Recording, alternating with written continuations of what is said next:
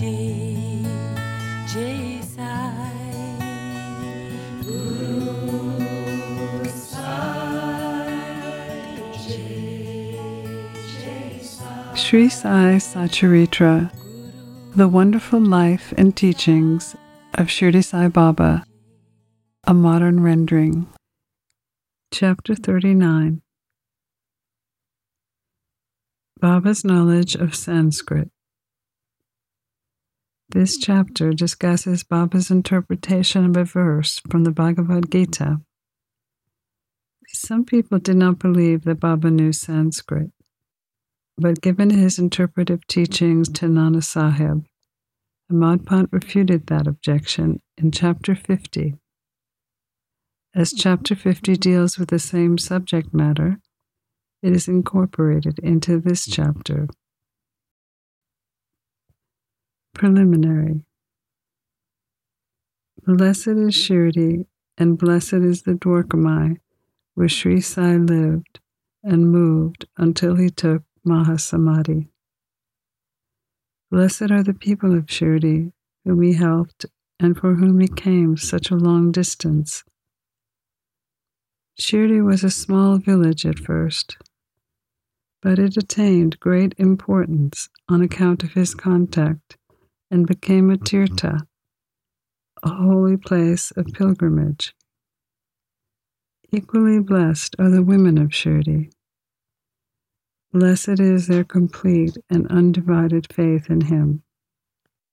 They sang the glories of Baba while bathing, grinding, pounding corn, and doing other housework. Blessed is their love, for they sang sweet songs, which calm and pacify the minds of the singers and listeners. Baba's interpretation. Nobody believed that Baba knew Sanskrit. One day he surprised everyone by giving a good interpretation of a verse from the Bhagavad Gita to Nana Sahib. A brief account of this was written by B.V. Deo and published in Marathi in Sri Sai Leela magazine. Short accounts of this are also published in Sai Baba's Charters and Sayings and in The Wondrous Saint Sai Baba, both by B.V. Narasimha Swami.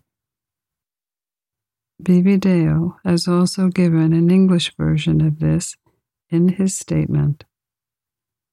As he received this account firsthand from Nana Sahib, his version is given here. Nana Sahib was a good student of Vedanta. He had read the Bhagavad Gita with commentaries and prided himself on his knowledge. He imagined that Baba knew nothing of all this, or of Sanskrit. So one day, Baba pricked this bubble.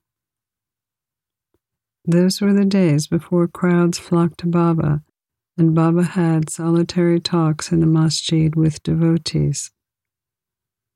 Nana Sahib was sitting near Baba and massaging his legs and muttering to himself. Baba said, "Nana, what are you mumbling to yourself?" Nana replied, "I am reciting a sloka in Sanskrit." "What sloka?" Baba asked. Nana replied, "From the Bhagavad Gita." Baba commanded, "Say it loudly." Nana then recited the verse from the Bhagavad Gita, Chapter 4, verse 34.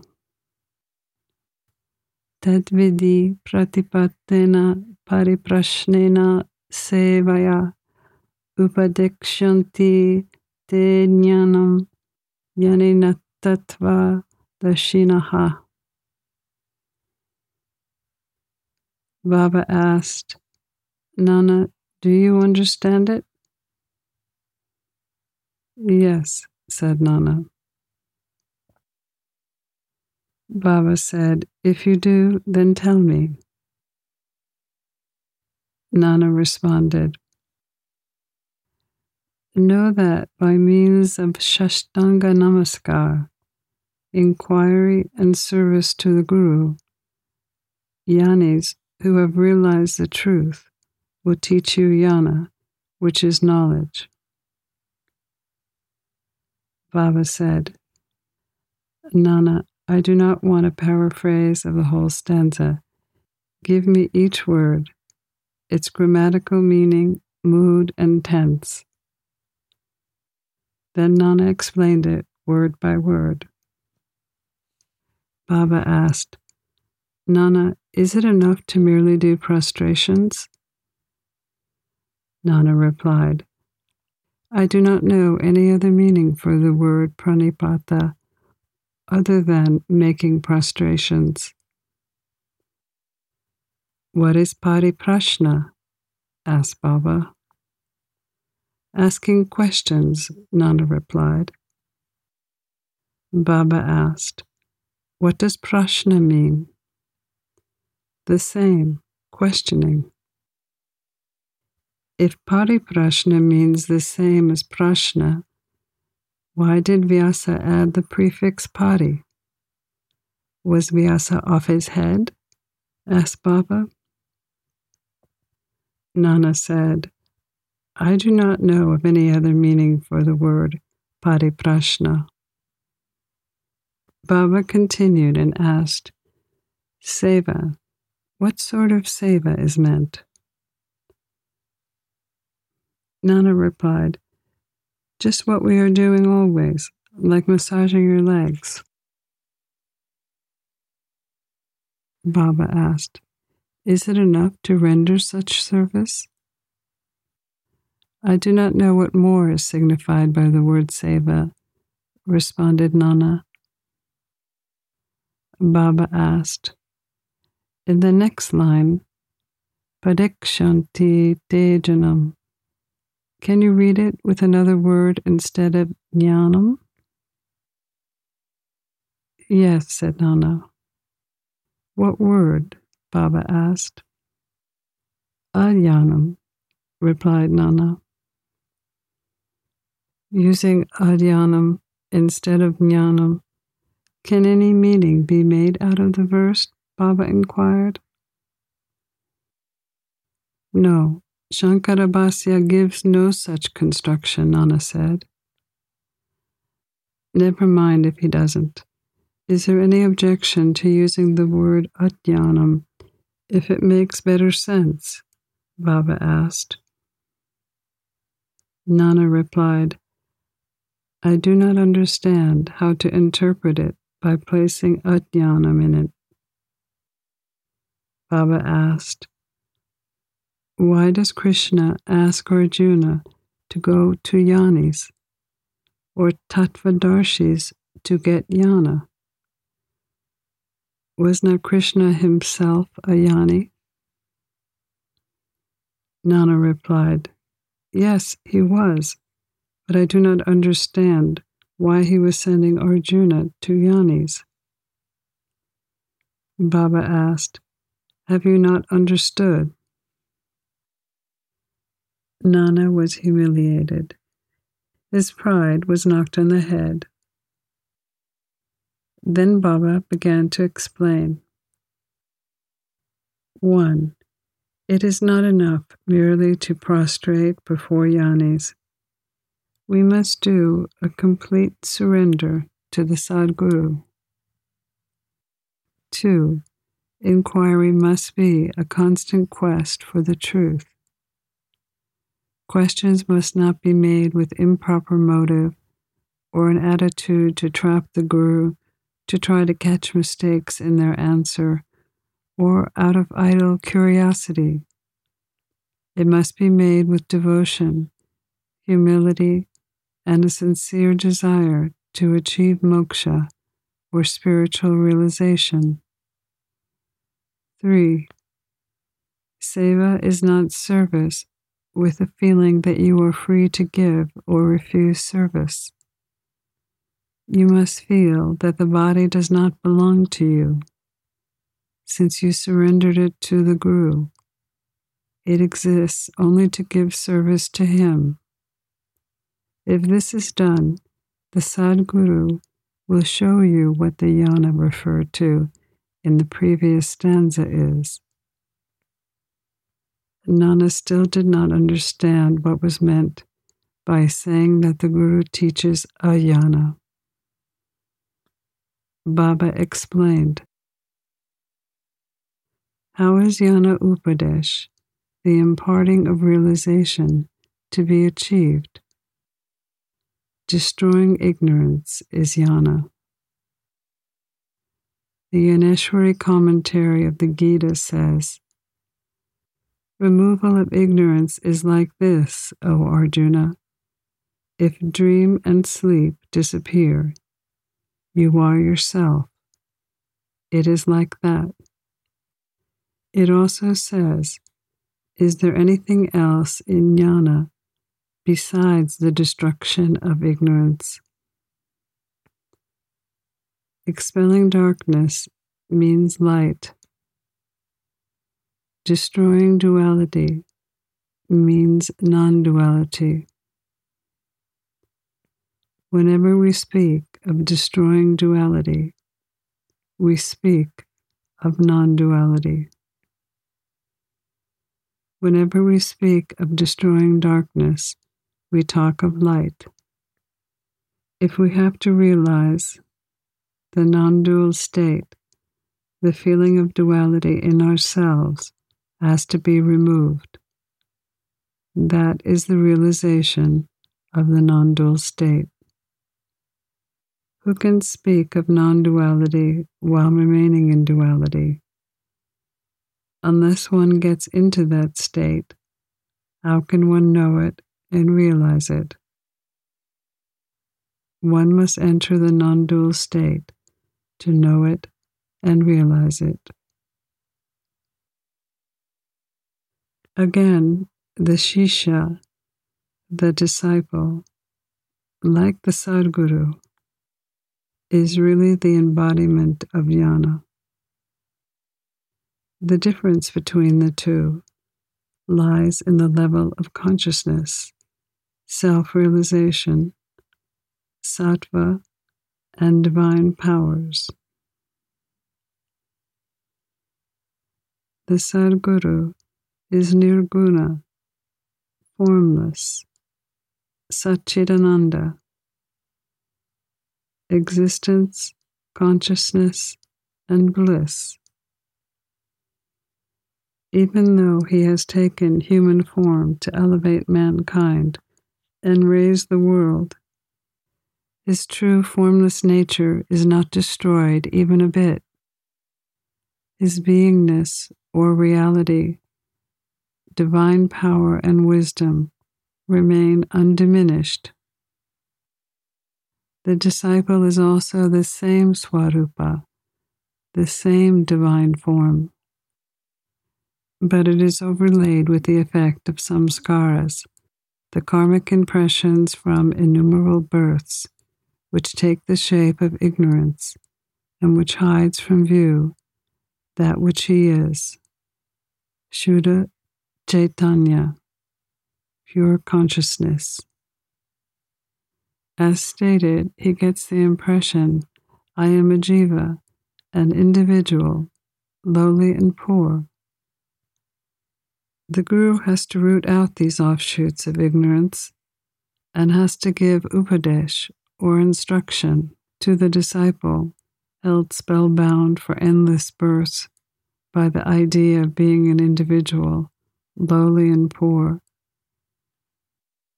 The Guru imparts the teaching over hundreds of births. You are God. You are mighty and magnificent. Then he realizes, bit by bit, that he is really God.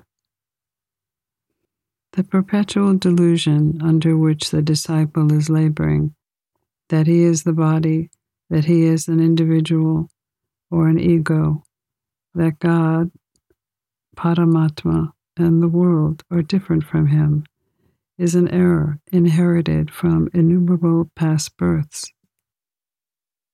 From actions based on this misunderstanding, he has derived his joy, sorrow, and mixture of both. To remove this delusion, this error, this root ignorance, he must start the inquiry. How did the ignorance arise? Where is it? To show him, this is called the Guru's Upadesh. The following are instances of adhyana, ignorance. The false notions that constitute adhyana are: I am a jiva. I am the body. God, the world, and the jiva are different. I am not God. Not knowing that body is not the soul. Not knowing that God, the world, and jiva are one.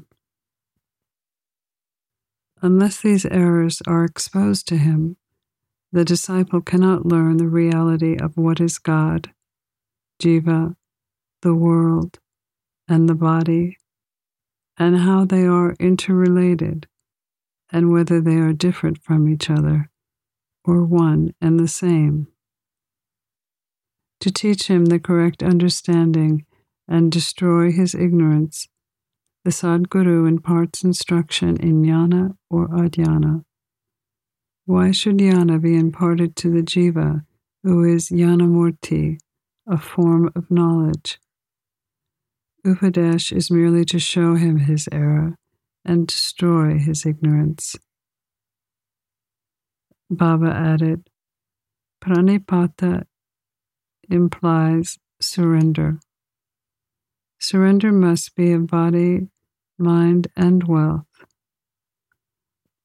Why should Krishna refer Arjuna to jnanis other than himself? The true devotee sees everything to be God. Any guru will be Krishna to the devotee. And the guru sees the disciple to be God, and Krishna treats the disciple as both his prana and his atma. As Sri Krishna knows that there are such devotees and gurus, he refers Arjuna to them so that their greatness may increase and be known. Construction of the Samadhi Mandir. Baba never talked nor made any fuss about the things he wanted to accomplish, but he so skillfully arranged the circumstances and surroundings that the people were surprised at the slow but sure results attained. The construction of the Samadhi Mandir is an instance in point. Bapu Saheb Bhuti, the famous millionaire of Nagpur, lived in Shirdi with his family. Once an idea arose in his mind that he should have a building of his own there. Sometime after this, while he was sleeping in Dixit's Wada, he had a vision. Baba appeared to him in his dream and ordered him to build a wada of his own with a temple. Shama, who was sleeping there, also had a similar vision. When Bapu Saheb was awakened, he saw Shama crying and asked him why.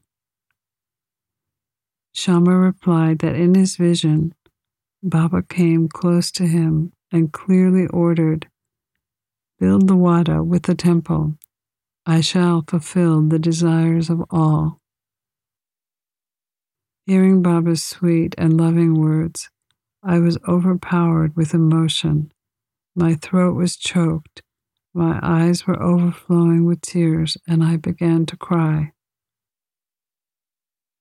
Bapu Saheb was surprised to see that both their visions were the same. Being a rich and capable man, he decided to build a wada there and drew up a plan with Shama. Kakasaheb Dixit also approved of it. When it was placed before Baba, he approved it immediately. Then the construction work was started under Shama's supervision. The ground floor, cellar, and well were completed. While walking on the way to and from Lendi, Baba suggested certain improvements. Further work was entrusted to Bapu Sahib Jog, and when it was going on, an idea struck Bapu Saheb Bhuti's mind that there should be an open room or platform, in the center of which would be installed the image of Murlidhar, Lord Krishna with the flute. He asked Shama to get Baba's permission for this. Shama asked Baba about this when Baba was passing by the Wada. After listening to Shama, Baba gave his consent, saying, "After the temple is complete, I will come there to stay." Then staring at the Wada, he added, "After the Wada is complete, we shall use it ourselves. We shall live, move, and play there, and embrace each other and be happy." Then Shama asked Baba whether this was an auspicious time to begin the foundation work of the central room of the shrine. Baba answered yes. Shama got a coconut, broke it, and started the work. In due time, the work was completed, and an order was also given for making a good image of Murlidhar. But before it was ready, something happened. Baba became seriously ill and was about to pass away. Bapu Saheb Bhuti became very sad and dejected, thinking that if Baba passed away, his Wada would not be blessed by the holy touch of Baba's feet, and all his money would be wasted. But the words, "Place me in the Wada," which came out of Baba's mouth just before passing away, consoled not only Bapu Saheb, but one and all. In due time, Baba's holy body was placed and preserved in the central shrine meant and designed for Murlidhar. And Baba himself became Murlidhar, and the Wada became the Samadhi Mandir of Sai Baba. His wonderful life is unfathomable. Blessed and fortunate is Bapu Saheb Bhuti, in whose Wada lies the holy and pure body of Baba. Pranams to Sri Sai. Peace be to all.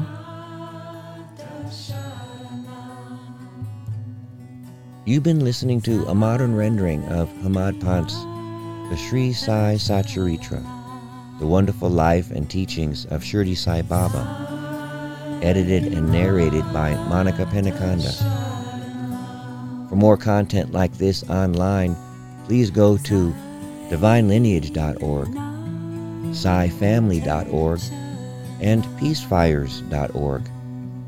To learn more about Monica, please go to monicapenacanda.org.